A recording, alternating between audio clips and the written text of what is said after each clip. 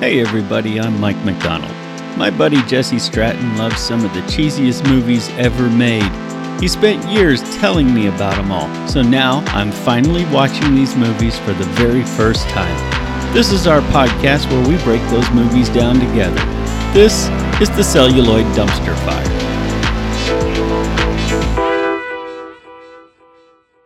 Hey everybody, today we're talking about the 1984 superhero black comedy splatter film, The Toxic Avenger. And Jesse, this is like your all-time number one favorite film, isn't it? Oh yeah, I got the 25th anniversary edition on Blu-ray Oh or man, something. I don't know.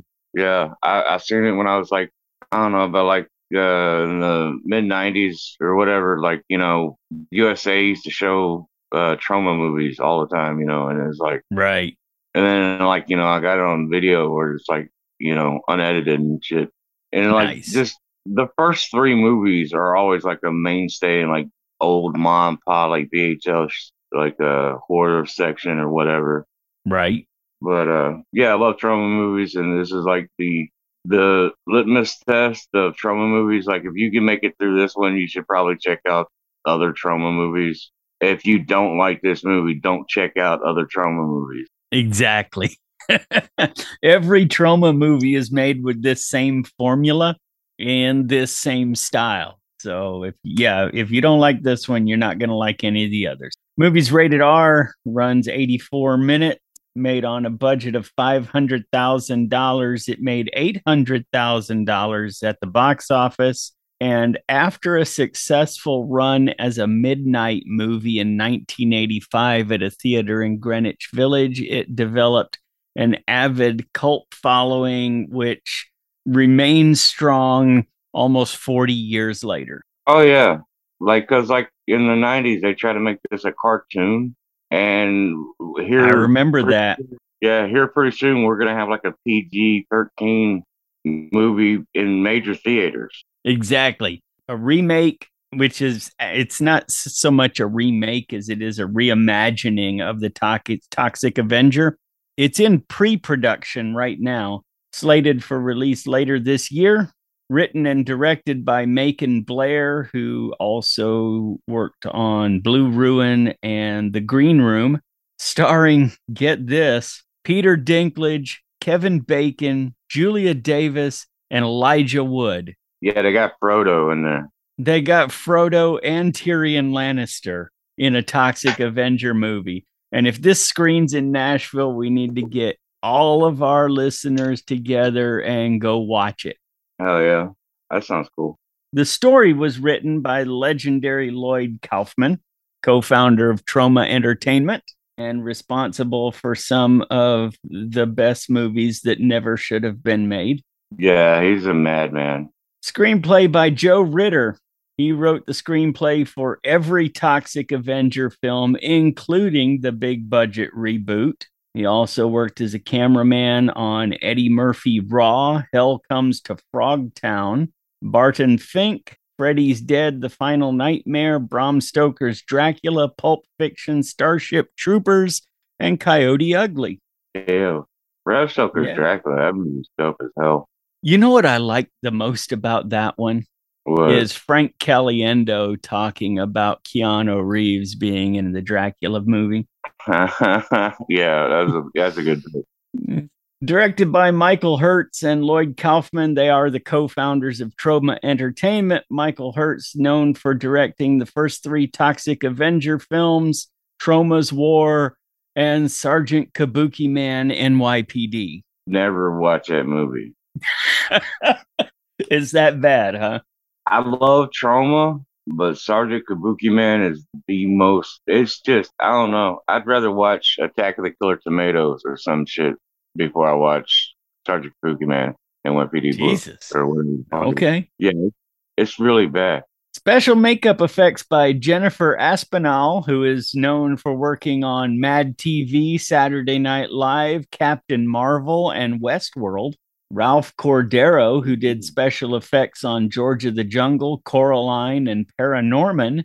and Tom Loughton, who did special effects on Peter Jackson's remake of King Kong, A Nightmare on Elm Street 4, The Dream Master, and The Chronicles of Narnia. That's impressive. But like Yeah, back in the day, like in the 80s, the trauma movies, like the meat and potatoes, was like the graphics and right. special effects and stuff. And so like it was like I don't know. To me, trauma was like the Roger Corman factory on the East Coast. It's like Yeah, East Coast, exactly. West Coast. And so like all these people that work there, like I mean, you know, James Gunn and stuff, they got their start for Lloyd, and it's like the trauma team, We talked about this on some of the most recent episodes that Roger Corman launched acted as a springboard for some of the most successful people in Hollywood, and well, Lloyd Kaufman did the same thing. Lloyd Kaufman also acted as a springboard for another of our favorite directors, Matt Lawrence, who gave us the 2020 masterpiece of comedy horror, Uncle Peckerhead. Yeah. Oh man, that guy rules. Wardrobe by Brina Levin. I don't often talk about Wardrobe, folks, but there's a reason here. She went on to become a producer for Food Network, including producing episodes of Diners, Drive-Ins, and Dives with Guy Fieri, and Bizarre Foods, Delicious Destinations with Andrew Zimmerman, some of my favorite food shows. Oh yeah. Movie stars a cast of Troma regulars and some people who were never heard from again, which is pretty standard. Yeah. Mark Torgel as Melvin Junko. He's credited as Melvin Ferd in some places. I think he's referred to as Melvin Ferd in the opening narration of this movie, but he's credited Yeah. as Melvin Junko. There's a documentary they did about him like not too long ago, and he's like on the cover of it. He still looks the same. Yeah. Yeah, I saw a picture of him online. He looks exactly the same, except he has a gray beard now. Yeah. Appears in The First Turn On, Toxic Tutu, Return to Class of Nukem High, Volume 2, Citizen Toxie, The Toxic Avenger 4. He was also very successful as an editor on a number of syndicated game shows made by Byron Allen's Entertainment Studios, including Funny You Should Ask and Who Wants to Date a Comedian. Uh-huh. Of Gary Schneider as Bozo. He appeared in Class of Nukem High, Beach Balls, and Troma's Edge TV. Robert Pritchard as Slug, looking a lot like a very young Ashton Kutcher in this movie, but definitely not Ashton Kutcher, who was only 6 years old when this was released, and he wouldn't get his first acting role for another 14 years. He appeared in Class of Nukem High, Alien Space Avenger, Return to Nukem High Volume 1, and Werewolf Bitches from Outer Space. Uh-huh. Yeah. Both those guys are like, just trauma legends, especially like in the Class of Nukem High and stuff. That's like my second favorite trauma movie. And yeah, they're both play the bad guys in both films. I think he's a better bad guy in Class of Nukem High than he is in this one, though. Oh yeah, this one is totally. I don't want to use the word amateur because the type of movies we're talking about, but like it seems like it's more like off the cuff and shit. And then Class of Nukem High, you're like it's more defined, just straight up. Like he's like I'm going to be the ultimate asshole bad guy. Yeah, one of the things we talked about when we were discussing Class of Nukem High is the original director for that movie actually wanted to make a real horror movie. And so he was directing Robert Pritchard as a very, very dark, evil character. And then Lloyd Kaufman fired him and fixed all of that. Yeah. That didn't happen in this movie. This movie started off with him being a cornball douchebag and kept that up through the whole thing. Mitch Coden actually plays the Toxic Avenger. He's known for Clerks, Citizen Toxie, and Chiller Cinema. Kenneth Kessler was the voice of the Toxic Avenger, and he mainly worked as an assistant director in the 1940s and 1950s on shows like Broken Arrow, Maverick, and 77 Sunset Strip. Another Troma staple, Pat Ryan as Mayor Peter Belgoody, known for playing every sleazy fat guy in every Troma film up until his death in 1991 at the age of 44. That was like another Troma staple. They always had like a fat guy as a mayor or like a businessman or something like that. And Right. yeah, like as soon as this guy passed, they had to go and get another one. Both of them really great actors. Both of them really good. This guy is like, I don't know. He's got acting chops. Like he really like delivers his lines and shit like awesomely. And there's like some bits in there. Some of my favorite bits Right. is him like screwing around. Jennifer Baptiste as Wanda appeared in Goodbye New York, Class of Nukem High, and Head Games.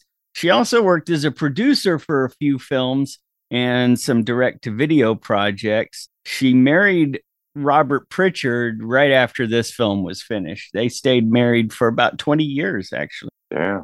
And Andre Miranda as Sarah. She had a very short film career. She appeared in this and a comedy special starring Don Rickles and Don Adams called Top Bananas. Movie opens with a warning of extreme violence. And yeah, they're right. Should have also contained a warning that the ham was turned up all the way to 11 on this one. Every single actor on every single line was instructed to really ham it up. And they did it.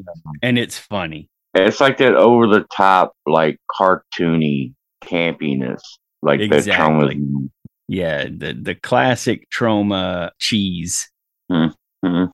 Get a shot of the New York skyline, including the Twin Towers. Camera pans to a trash dump with rusted out barrels marked with the radiation symbol. There's also a trash-covered trailer in the middle of it all. The narrator explains that most toxic waste in the country is dumped in the nearby town of Tromaville, the toxic waste dumping capital of the world. And as he's saying this, there's a drive-by shot of a park with a sign that says, "Welcome to Tromaville, the toxic waste dumping capital of the world." See the exterior shot of the Tromaville Health Club, which appears to be a storefront with trash piled in the street out front. This is where Melvin worked. His life will be changed by toxic waste. Melvin's a goofy-looking mop boy at this health club. There are shots of people working out as the opening credits roll. Incredibly pervy shots of people working out. And the cameras just scroll right by the guys. You'll just pass right over them, but it always zooms in on every woman's chest. Well, 80s. Right. There are also two gay men wearing sequined thongs, and the mayor is there having his belly massaged. Bozo, Slug, Wanda, and Julie are all making fun of Melvin as he accidentally slaps people with his mop. Bozo is enraged by Melvin's poor mopping skills. Bozo's enraged by everything in this movie, though. Yeah, an ant could fart and he'd go off on it. He's cranked up. Yeah, definitely. Melvin is distracted by somebody calling him to come clean up a toilet. And because he's distracted, he accidentally dips his mop in the jacuzzi where these four people are hanging out. And they all jump out, and Bozo and Slug shove Melvin around and threaten him. Bozo yells that Melvin's stressing him. He's stressing me. And he storms off screaming. Julie yells as Bozo yells, just like Bozo did. And she also storms out. And so Melvin heads to a mirror to check out his puny biceps. Slug and Wanda are watching Bozo on the bench press machine. Bozo is working out furiously, but Slug reminds Bozo there's only one muscle he needs to worry about while he grabs his crotch. One thing I noticed when watching this movie, there's a lot that happens in this movie, but it's paced in a way that makes it seem like not much happens in this movie. Yeah, like there'll be like a really cool scene, and then the next scene will be like so slow or bogged down or something. It's like, man, it was building tension, and then like, bam, it's Yeah. like I don't know, it was another like it's like, wait, what happened? We were back there, It's like go back. It's like no, can't. We're on these people now. Yeah, exactly. Cut to Slug and Wanda in the locker room. Slug has paid somebody to make sure they have the place to themselves. Slug's got a bottle of liquor in his locker and a newspaper clipping of a hit and run driver, which turns out to be him and Bozo. Wanda wants to go with him the next time they go driving. Apparently, their idea of fun is running down pedestrians on the street. Yeah, it's like the what was it, Death Race 2000 or something. A lot like And Death Race 2000. Yeah. it's kind of like that. And also that Quentin Tarantino movie, Death Proof. Yes. Like they're like those they're like that guy. They're those type of people. They're just crazy, insane, and just sadistic. Well, Slug is describing to Wanda what it's like when they run people down on the street, and that's all it needs, all it takes to get her going. She rips her shirt open and she rips Slug's shirt open, and the two of them have very loud sex on a bench in the locker room. They're supposed to have this place to themselves, but Melvin shows up to mop, and he sees them and starts laughing in his goofy way until they notice him and chase him off. It's kind of weird because they both threaten him, but Wanda pulls out a switchblade with a pretty pink ribbon hanging off of it and threatens to kill him. And that's when Melvin actually leaves. Cut to nighttime on the street. Bozo is driving with Julie in the front seat. Slug and Wanda are making out in the back seat. Bozo, as always, is super intense and worked up as Julie explains the point system for running people over. This bit of dialogue here did not age well and is filled with various racial slurs. Then she explains that kids under 12 are worth double points, and that's when we see Jimmy putting on his helmet and riding off on his bicycle into the night. It's like it's from another movie or something. That scene. It's like I don't know, really like a I don't know, some kind of comic strip or like Family Circle like type thing. It's like, have a good night, Jimmy, and mom's like giving him the thumbs up and shit. Bozo spots Jimmy on his bike, and Julie explains it's 28 points if he hits both the kid and the bike. Well, they drive past the kid to get a better look at their victim and make sure there are no witnesses around. Then Bozo does a handbrake turn and heads back toward the kid. Get shot of Bozo's feet on the gas pedal, surrounded by empty Budweiser cans. Bozo hits the kid on the bike, sending him flying. The kid bounces off the windshield and rolls across the top of the car. In the back seat, though, Wanda notices that the kid's still moving. Slug says there's no way Bozo gets full points since he didn't actually kill the kid. Bozo's not going to let that stand. He puts the car in reverse, speeds towards the kid, driving over his head and crushing it like a melon. They crushed it like a melon because it was a melon. Well, yeah. Everybody in the car celebrates, and then Julie and Wanda get out to take pictures with their Polaroid instant cameras. These are some sick girls, Jesse. Yeah.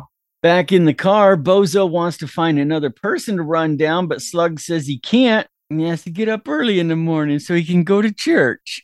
Next day at the health club, an aerobics class is in progress. The instructor's giving the class a hard time for not following his instructions. He tells them, you need to do exactly what I do. If I do a thing, then you do exactly that same thing.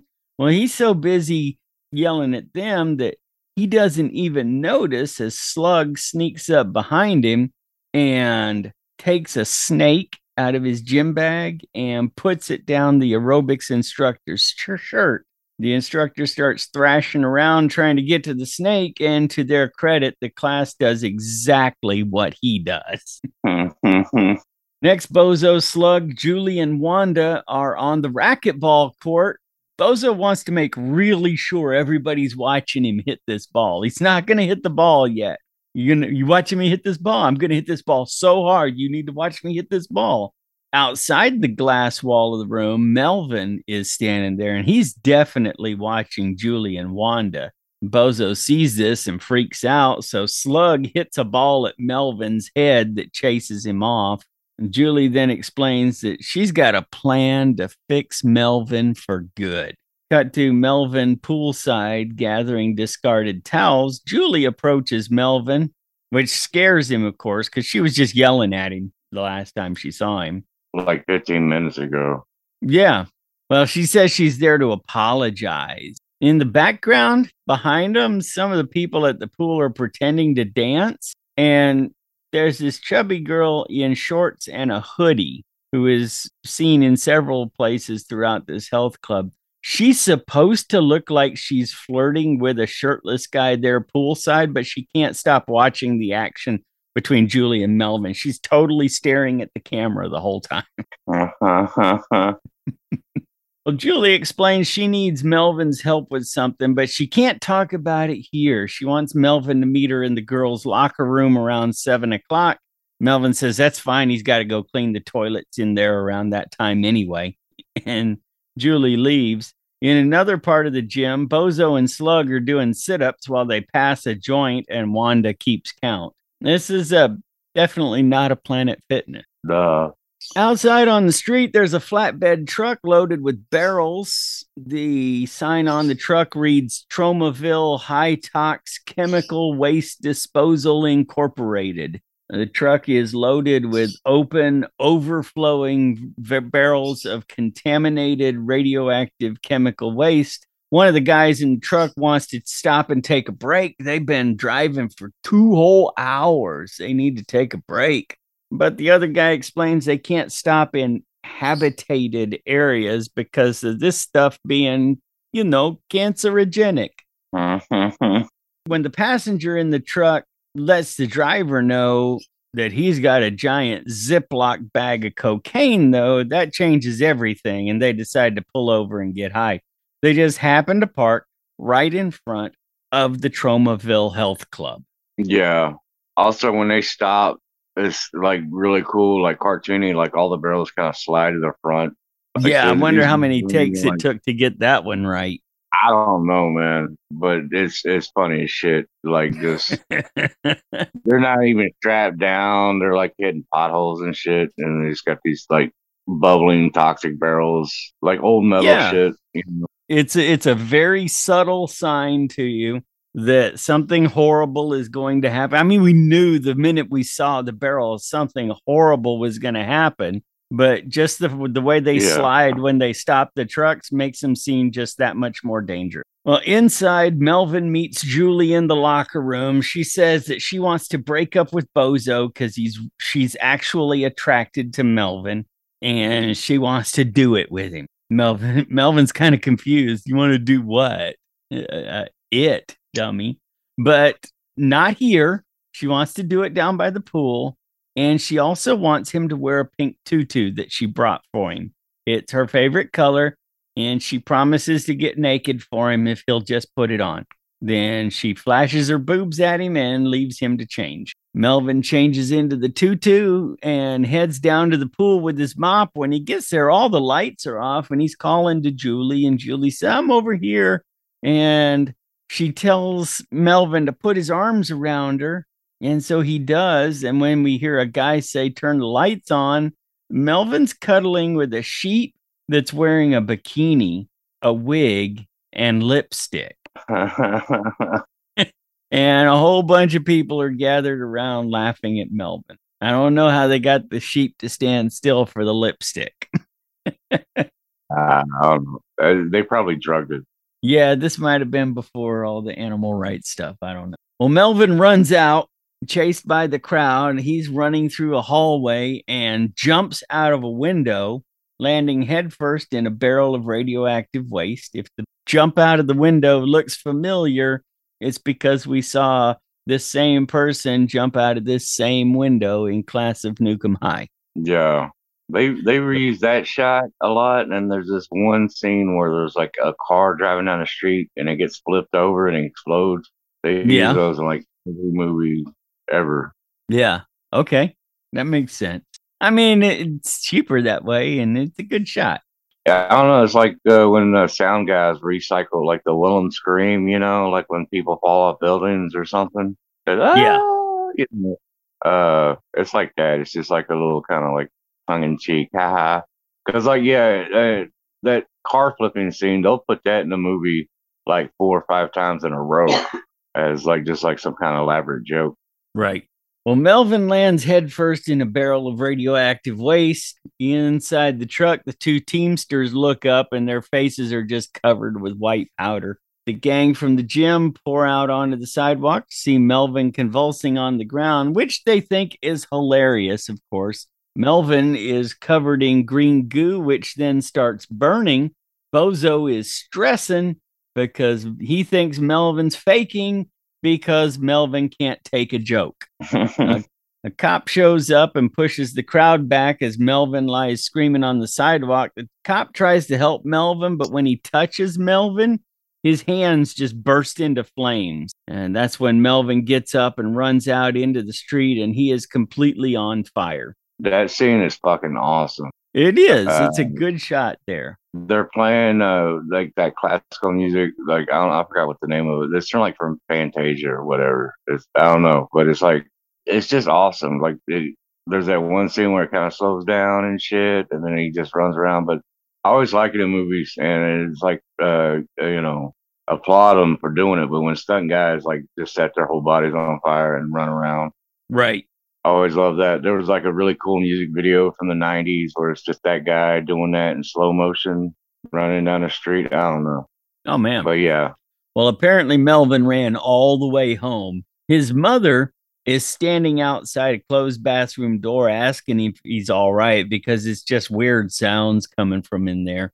Melvin is climbing into a bathtub after he left green foaming footprints all across the carpet in the bathroom.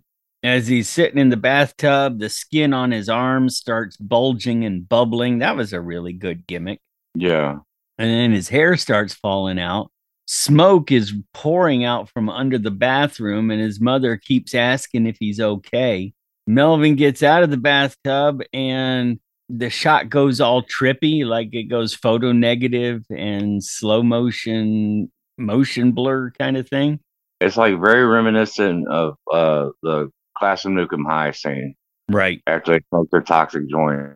It's like almost like that, but like different. This one's more terrifying. The other one's kind of comedic, it's like cartoony. This one's like kind of spooky. It's like kind of messy with you. Right.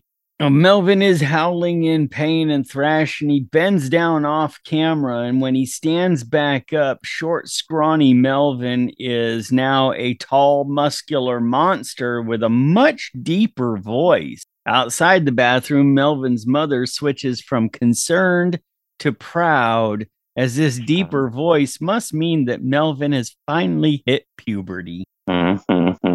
See shots of monster Melvin running across town and through some fields. Can't see him well because he's backlit the whole time. They're doing a really stupid attempt at a big reveal because we kind of saw Melvin's face in the mirror when his hair was falling out. But from this point until a while from now, you will only see Melvin from the shoulders down and from behind. Yeah. They're trying to do a big reveal of the face that we've already seen, but they want to give you time to forget you saw it. I don't know if that was like a storytelling thing or if that was like, man, that makeup's really uncomfortable. We're not going to put a full face mask on. Just shoot him from the shoulders down, and we'll give him a break, I have no idea. It's nighttime in an alley. A street gang are counting money. There's a guy with a bandana. That is Knuckles. He also has a dog chain around his neck and a club in his hand. There's a bald guy with a cigar. That's Cigar Face. And a bearded cross-dresser named Nipples. There's also a notice painted on the walls that says no pissing Tuesday and Thursday, 8 a.m. to 11 p.m. That's funny as hell. Well, they're planning to use this money to bribe Officer O'Clancy, but Officer O'Clancy is rumored to be an honest cop, so there's some question as to whether or not it's going to work. O'Clancy comes around the corner and Cigar Face says they brought him a present from the boss, and Cigar Face stuffs the money in O'Clancy's pocket. O'Clancy won't take the bribe, so they start beating him up. Cigar Face is going to shoot O'Clancy in the balls when he's grabbed from behind by Melvin. Melvin rips Knuckles' hair off, and he pulls off Nipples' wig as well. Then he uses Cigar Face as a boxing speed bag. It's about as cartoonish as you can get. He steps on his toes and just starts punching him in the face. Yeah, it's like when Popeye would like just beat the shit out of somebody. It's like that kind of violence, you know? Yes, it's very much like Popeye. Yeah, no. That's a great cartoon. Well, Knuckles punches Melvin from behind, which doesn't do much damage, but Melvin punches Knuckles in the face, just exploding his nose all over his face. Nipples starts karate kicking Melvin, so Melvin uses a Three Stooge eye gouge, but does it in a way the Three Stooges never did. It seems that Melvin's fingers go all the way in, and when he pulls back his hand, Nipples' eyeballs are stuck to the end of Melvin's fingers like they were olives. I bet awesome. They used olives for that. Probably. Then Melvin grabs Cigar Face by the crotch and shoves him in a barrel. The other two get up and he bashes their heads together until their skulls break open. Then he smashes his mop into their dead faces. Finally, Melvin heads over to Officer O'Clancy. Melvin is calm now, and he tells the officer, "Don't worry, I'm not going to hurt you," and he sends the officer off on his way. At the hospital, Officer O'Clancy is surrounded by reporters and the police chief, who is a very real Nazi, while the doctor and nurse attend to O'Clancy's injuries. O'Clancy's answering reporters' questions about the attack in Shinbone Alley. And then we see a spinning newspaper with the headline, "Monster Mops Up Bad Guys." They love this spinning newspaper bit, too. Oh, yeah.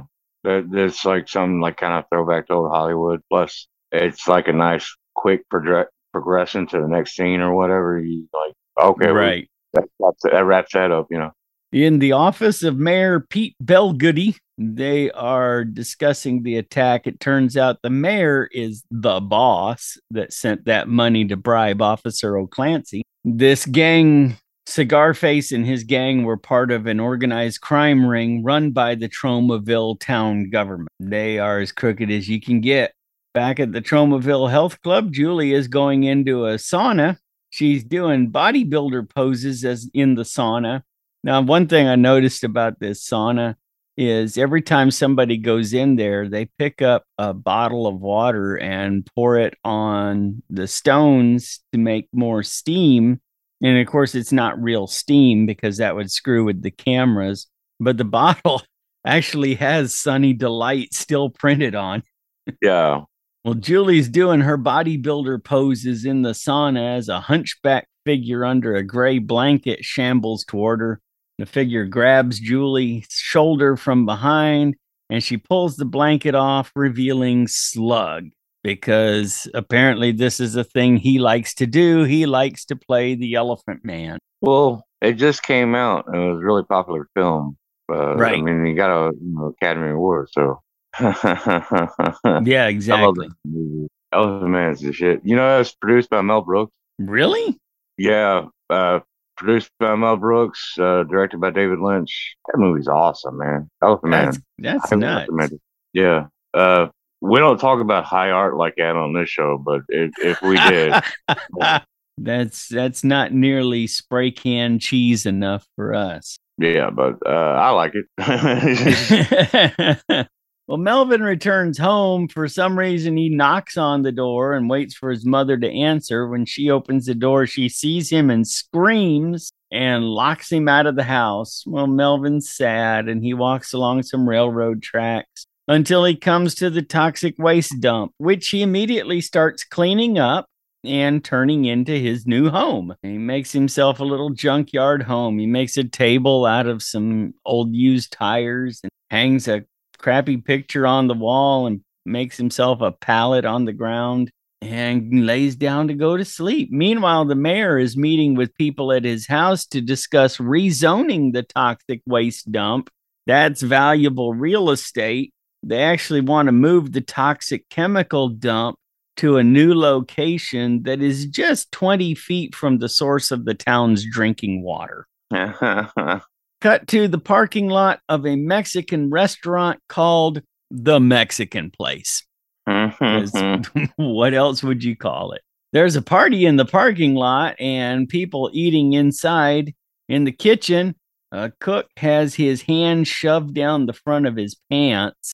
Just as you realize, what the hell is this guy doing? He pulls out a bottle of bourbon and sneaks a drink. It kind of looks like Slug works here, too. They don't ever mention him, but it looks like him. There is a blind woman at a table by herself with a seeing eye dog. And about that time, a group of costumed robbers break in and announce they are robbing the place. The leader of the gang is a charismatic guy who takes time to introduce his entire crew. Got Leroy on shotgun. He's played by Patrick Kilpatrick. This is his first film role. He had also appeared in the soap opera The Edge of Night and has 158 other credits in mostly action films and cop dramas. Yeah, he's always playing some kind of psycho or like asshole cop.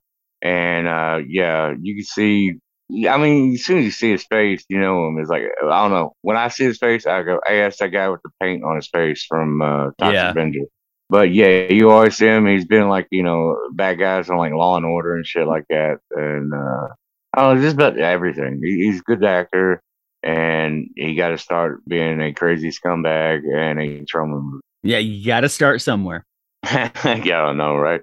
Next is Rico, played by Michael Russo, who had far more success as a stuntman and later stunt coordinator. He worked on Spider-Man and Independence Day. Oh, yeah. And Frank, played by Larry Sultan, and this is his only film credit. I don't know if he went to theater after this or what, but this is the only thing he ever did in front of a camera. He probably went to accounting or something because this guy sucked. Yeah. He's like dead weight in the whole gang. Well, Leroy is terrorizing patrons while Rico gets the money.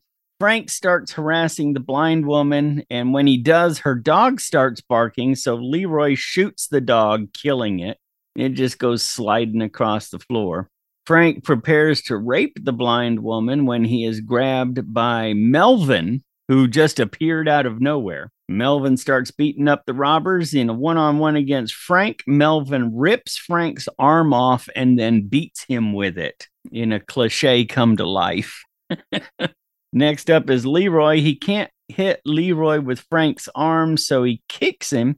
He kicks Leroy until Leroy somersaults into the kitchen, and Rico dives out over top of him. I don't know who choreographed this fight, but come on, dude. Rico seems to know karate, and although Melvin just yesterday got big and strong, it doesn't mean he knows how to fight. And this fight takes forever because Melvin can't seem to hit the guy.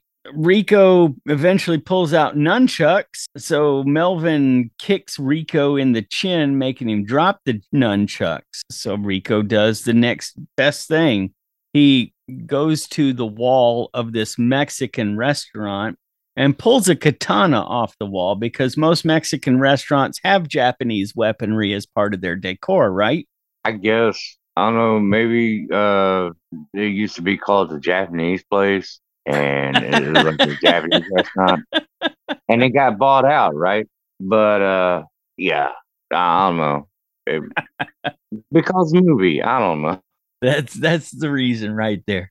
Well, Melvin tosses Rico over the counter into the kitchen where he lands on the floor as tortilla chips shower down on him from above. I loved that. That was hilarious. Yeah, it was like a John Woo moment in this crappy movie.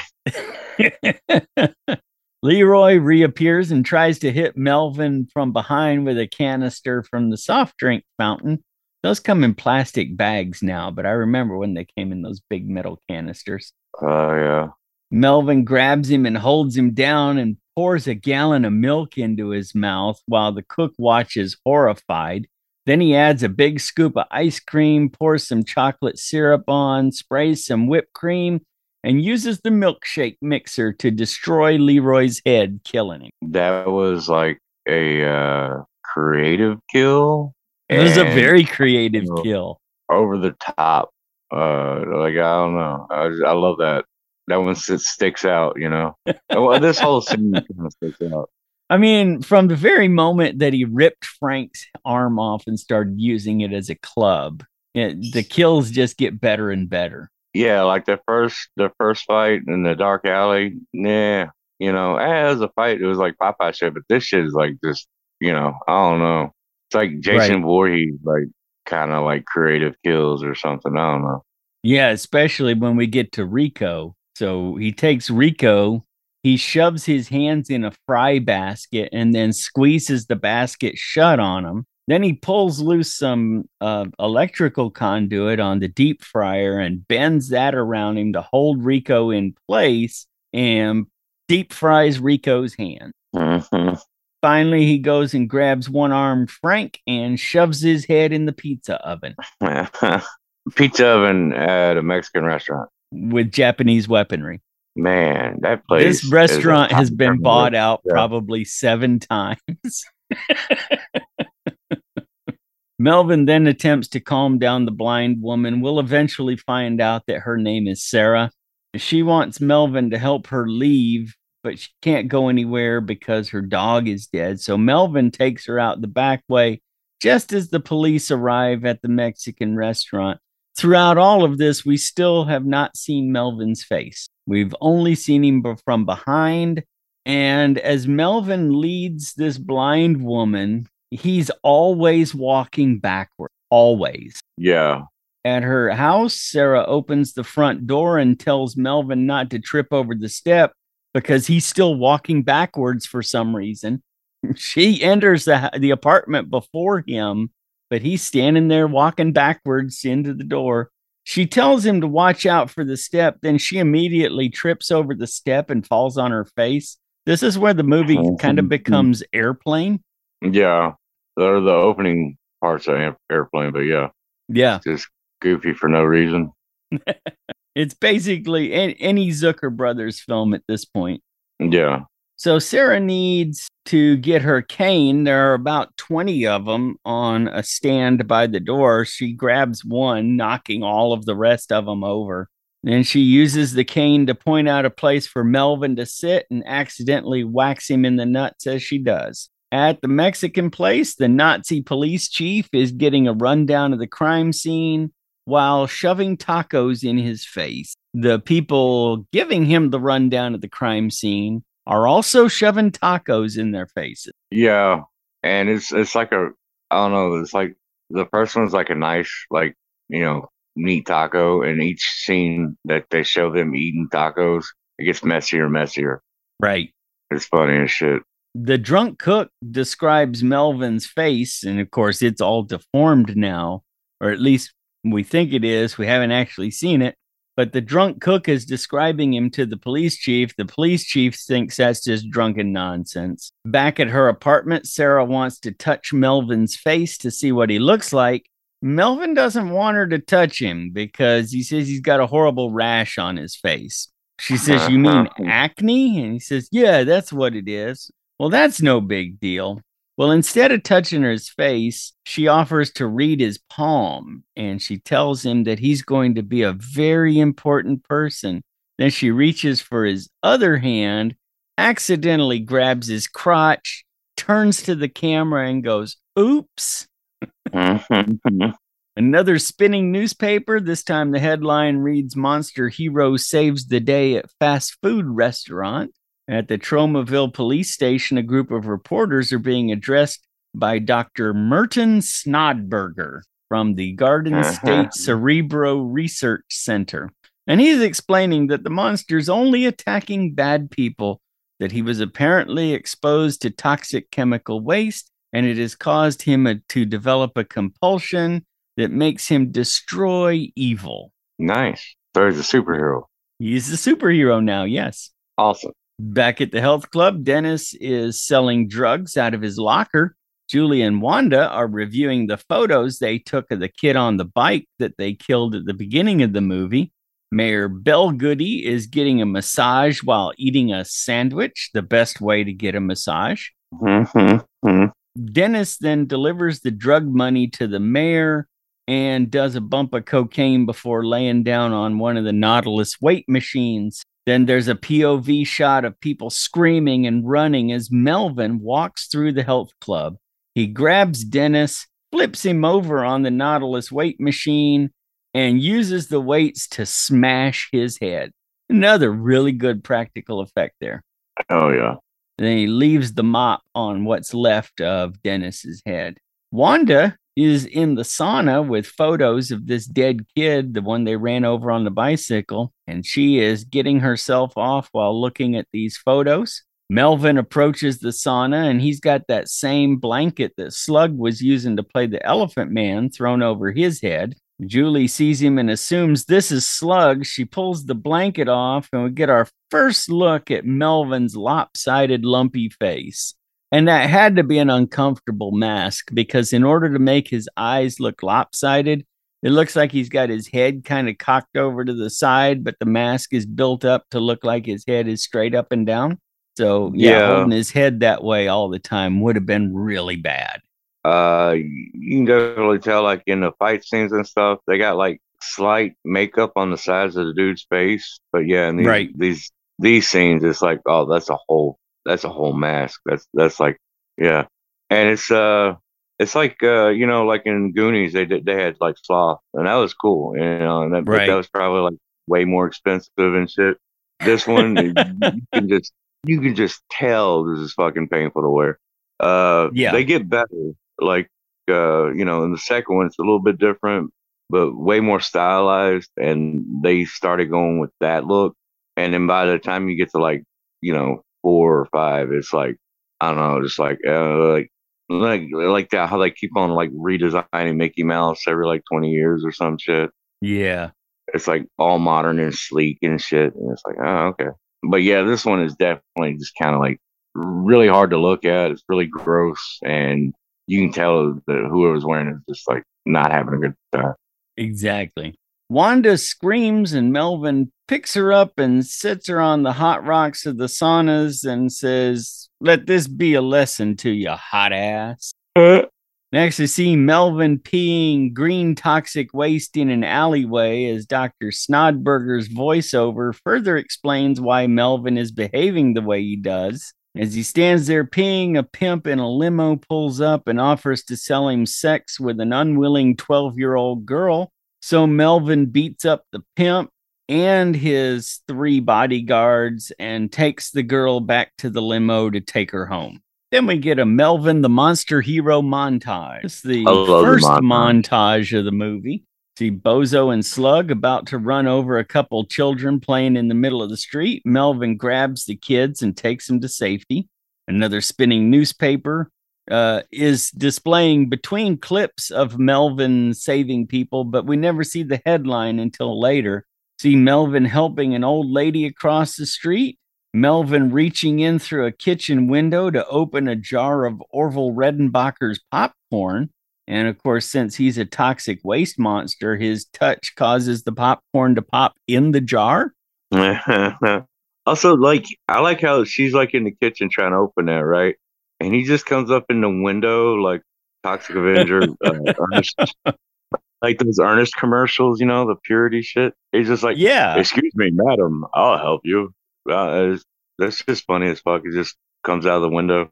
Sorry. Expecting to say something like, "I see you have Orville Redenbacher's popcorn, the best tasting popcorn money can buy. Let me open that for you."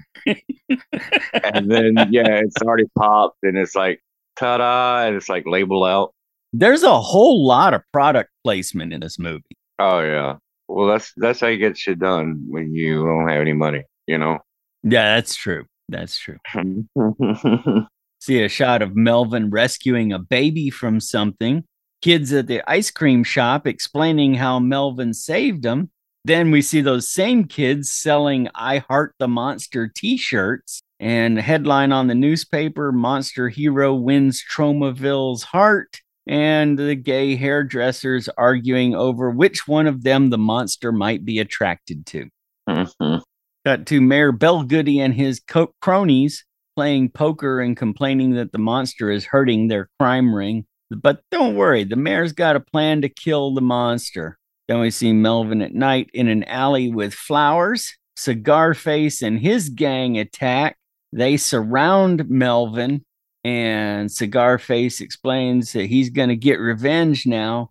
They're about to open fire, and Melvin just jumps straight up in the air and lands on a balcony so that these guys all shoot each other. In town, the next day, Sarah is accosted by a group of bikers. They take her cane and start giving her a hard time, and she starts calling for Melvin. Melvin shows up and scares the bikers off, and then Melvin and Sarah walk off into the sunset. We just had a montage, so what should we do next? How about another montage, Jesse? Montage, yeah. Hey, if the budget permits it, I'll put all the montages in this movie. We got a Melvin and Sarah montage. It includes walks in the park and a picnic. Sarah's trying to open a bottle of champagne, and when she does, the cork shoots out and shoots Melvin in the crotch, and then she sprays the champagne all over him. Melvin and Sarah in the bedroom. She says it's been 2 years since she's touched a man, and she reaches over to Melvin, and steam starts rising from Melvin's crotch. They make love fully dressed, and then she makes him a breakfast of scrambled eggs. But because she's blind, she's dropping the empty eggshells straight into the pan with the eggs. And finally, Sarah moving into Melvin's trailer in the toxic waste dump. Back at the health club, there is a POV shot of Melvin walking up on Julie. He tries to strangle her, but he's interrupted by somebody coming out of the shower. Julie runs away, and Melvin chases after her through the basement of the health club. She's trying every door she can to get away from Melvin, but they're all locked. Eventually, she opens up a dryer door, but the dryer's full of rats for some reason. She hides in a dark room and bars the door, but Melvin just busts through the door, here's Johnny style, and walks toward Julie. And she is screaming in the most annoying way imaginable right now. Oh, yeah. She went from the scream queen high-pitched squeal to just going, ah, ah, ah. Melvin looks like he's going to stab her with a pair of scissors as she screams, but we'll never see it happen because it cuts to Bozo screaming. Bozo is screaming because Julie's stressing him. Everything stresses Bozo. He needs to chill out, man. He really does. This guy has a severe Valium deficiency. Julie is late with the car, and Bozo wants to run some people over. So Slug decides they should steal a car from an old lady nearby. They walk over to her and offer to help her, and then beat her up with a tire iron and take her car. Now, as they're doing it, Slug is doing the "Oh What a Feeling" jingle from the Toyota commercial. The 1984 Toyota Extra Cab. The neighborhood will never be the same. Oh, what a feeling, Toyota. As they drive down the street, Melvin appears in the middle of the street in front of them. Bozo decides he's going to run him down, but Melvin jumps on the roof of the car and hangs on. Bozo starts swerving to try to throw him off, and there are a lot of rented U-Haul trucks in this part of the movie. Yeah. It's a cheap stunt vehicle, man. You just like control traffic. It's something to drive around. It's an obstacle. And well, if you make sure the logo is in the shot, that's product placement. Yes, sir. But yeah, they do a lot of U-Haul trucks in various sizes too at your local Ace Hardware store. Well, they're swerving through traffic as they try to throw Melvin off the top of the car. Melvin reaches through the window and grabs Slug by the throat. Bozo's yelling that he's getting stressed and he wants Slug to take the wheel. but Melvin manages to open the car door and just tosses Slug out onto the street. Then he climbs in the car and attacks Bozo.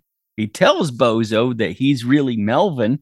There is an obligatory crash through a pile of boxes as they swerve to miss another U-Haul truck, because you can't have a car chase without crashing through a pile of boxes.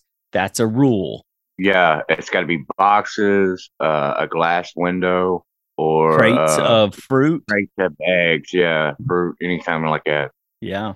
Bozo is crashing into stuff as Melvin tries to choke him. Melvin fights Bozo for the steering wheel as they speed through traffic, causing several car crashes in their wake. And of course, since they're car crashes, the cars have to burst into flames. That's another rule.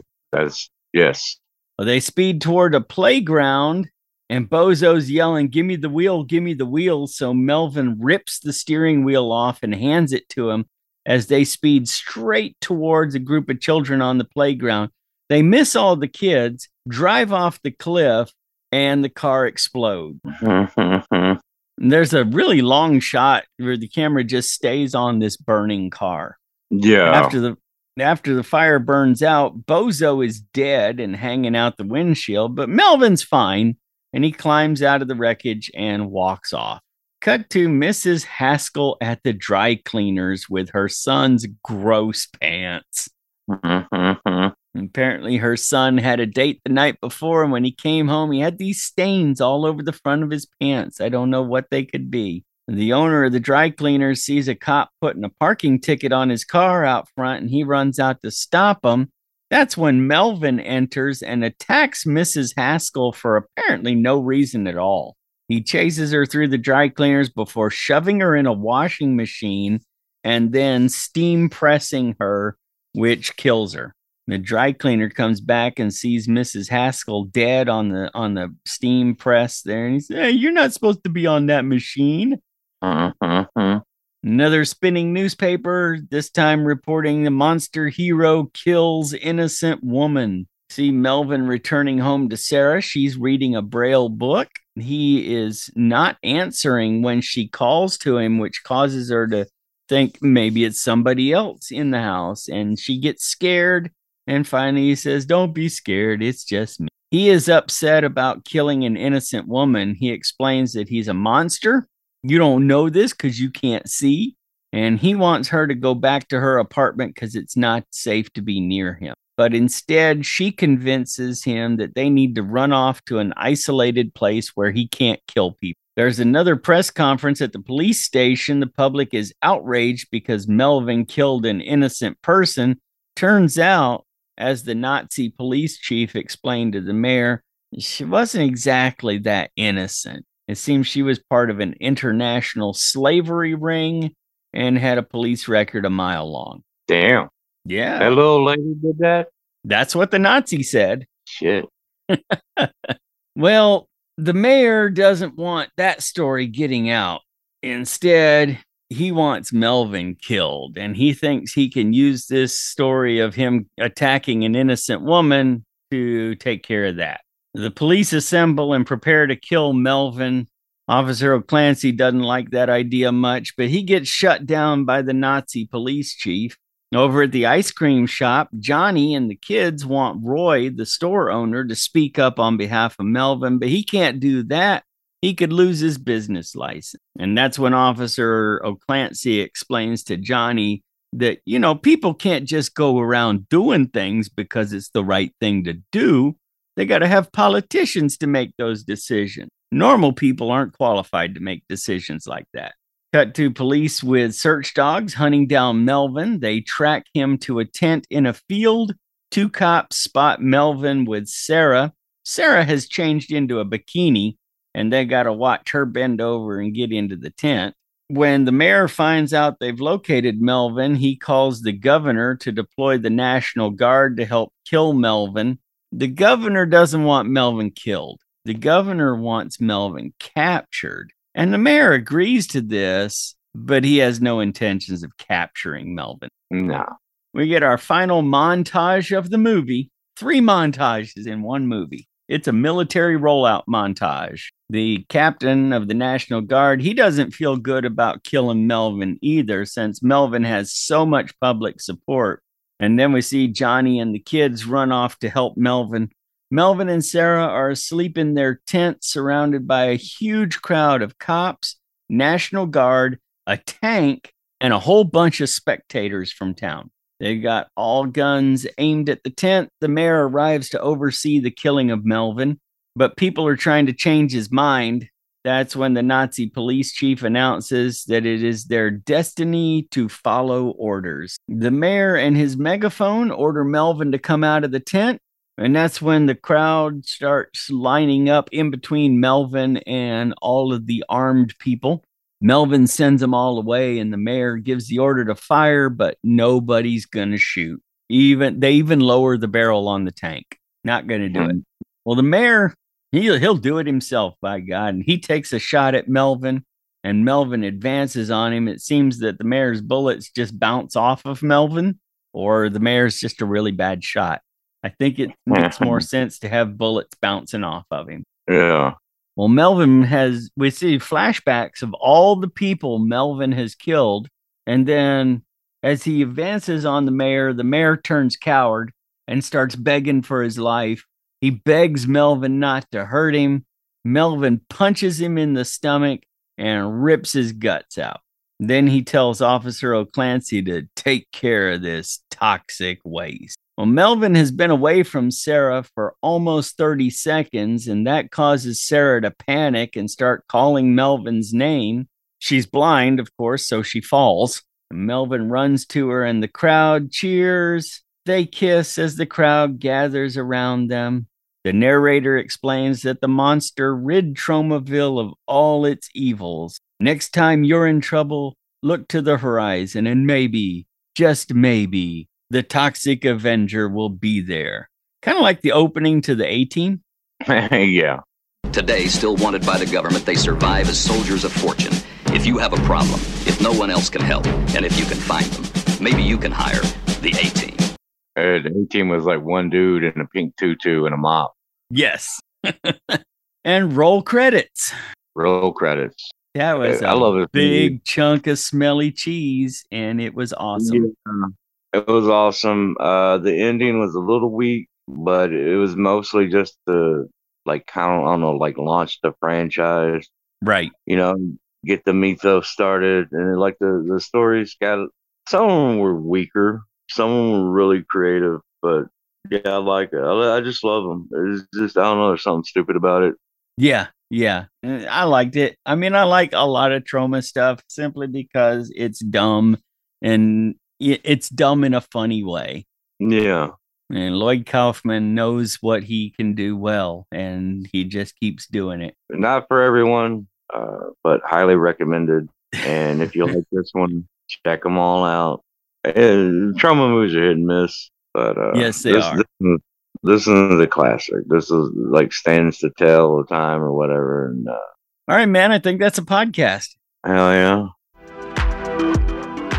We hope you enjoyed this podcast. We had a lot of fun making it. Be sure to subscribe and leave a rating wherever you hear us. You can follow CDF Pod on Facebook and Instagram, or at CDF_pod on Twitter. You can also visit our website at cdfpod.com. And don't forget, you can help us make donations to film schools all across the country by going to patreon.com/CDFpod. Join us next time as we explore another movie so awesome it probably shouldn't have been made.